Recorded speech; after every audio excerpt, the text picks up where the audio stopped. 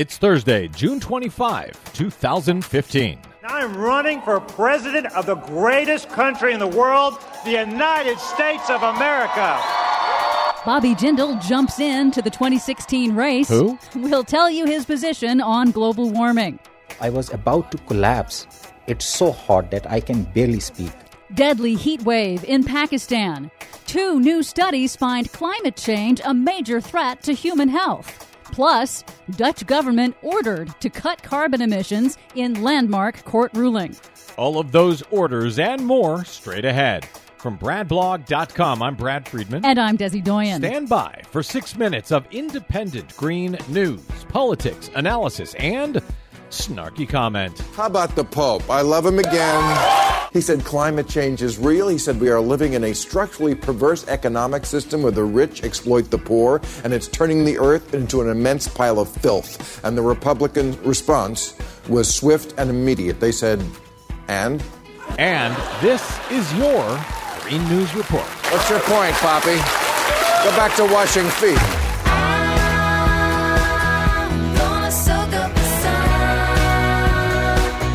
Okay, Desi Doyen, I know we've got another Republican jumping into the 2016 race.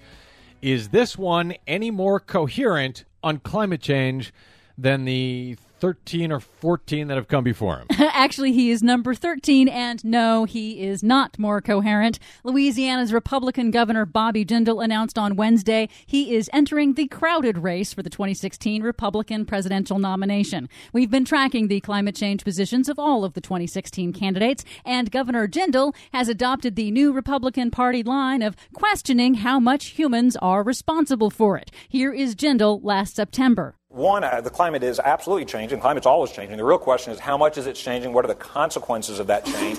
It's not controversial to say that human activity is contributing in some way to change. Certainly, in terms of how much and how serious that is, my attitude is let the scientists decide that. Politicians don't need to be deciding that. The actions this administration's taken, one, don't actually improve the environment and actually hurt our economy. What the hell is he talking about? Let the scientists decide? And then he says we shouldn't do anything because it'll just hurt our economy. And he joins Jeb Bush, Marco Rubio, and other Republican candidates who also advocate delay because they claim it will hurt the economy. Here's what I find to be the most incomprehensible of all of Bobby Jindal's climate change positions. We have an administration, the Obama administration, that are science deniers. What? Exactly. People asked him what he meant by that, and he mentioned something about they should have approved the Keystone XL pipeline already. Oh, good Lord. Meanwhile, as Republicans urge delay, 2 new reports warn of the public health impacts of climate change both now and in the future. First, the Obama administration and the U.S. Surgeon General issued a report on Monday finding that climate change is a serious threat to public health. Yeah, but as you know,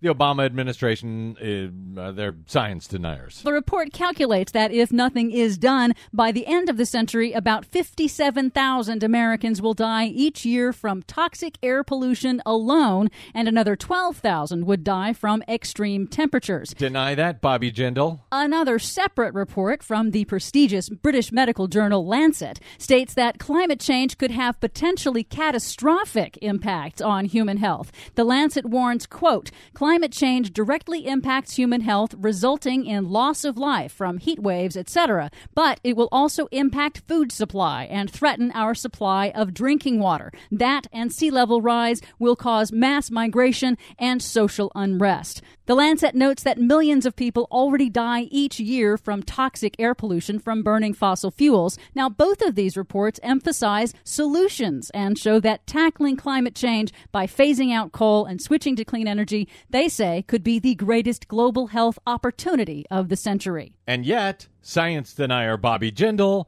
wants to continue producing coal and gas and oil. Meanwhile, climate change is already impacting Pakistan, where government officials have declared a public health state of emergency. More than 800 people have died so far amid an extreme, persistent heat wave in southern Pakistan. I sometimes feel dizzy because of the heat. A little while ago, I was about to collapse. It's so hot that I can barely speak. And allow me to put that in a bit of context. The number of Pakistani civilians killed by terrorism in all of 2015 is 530. But some 800 Pakistanis have been killed in the heat wave over just the last few days.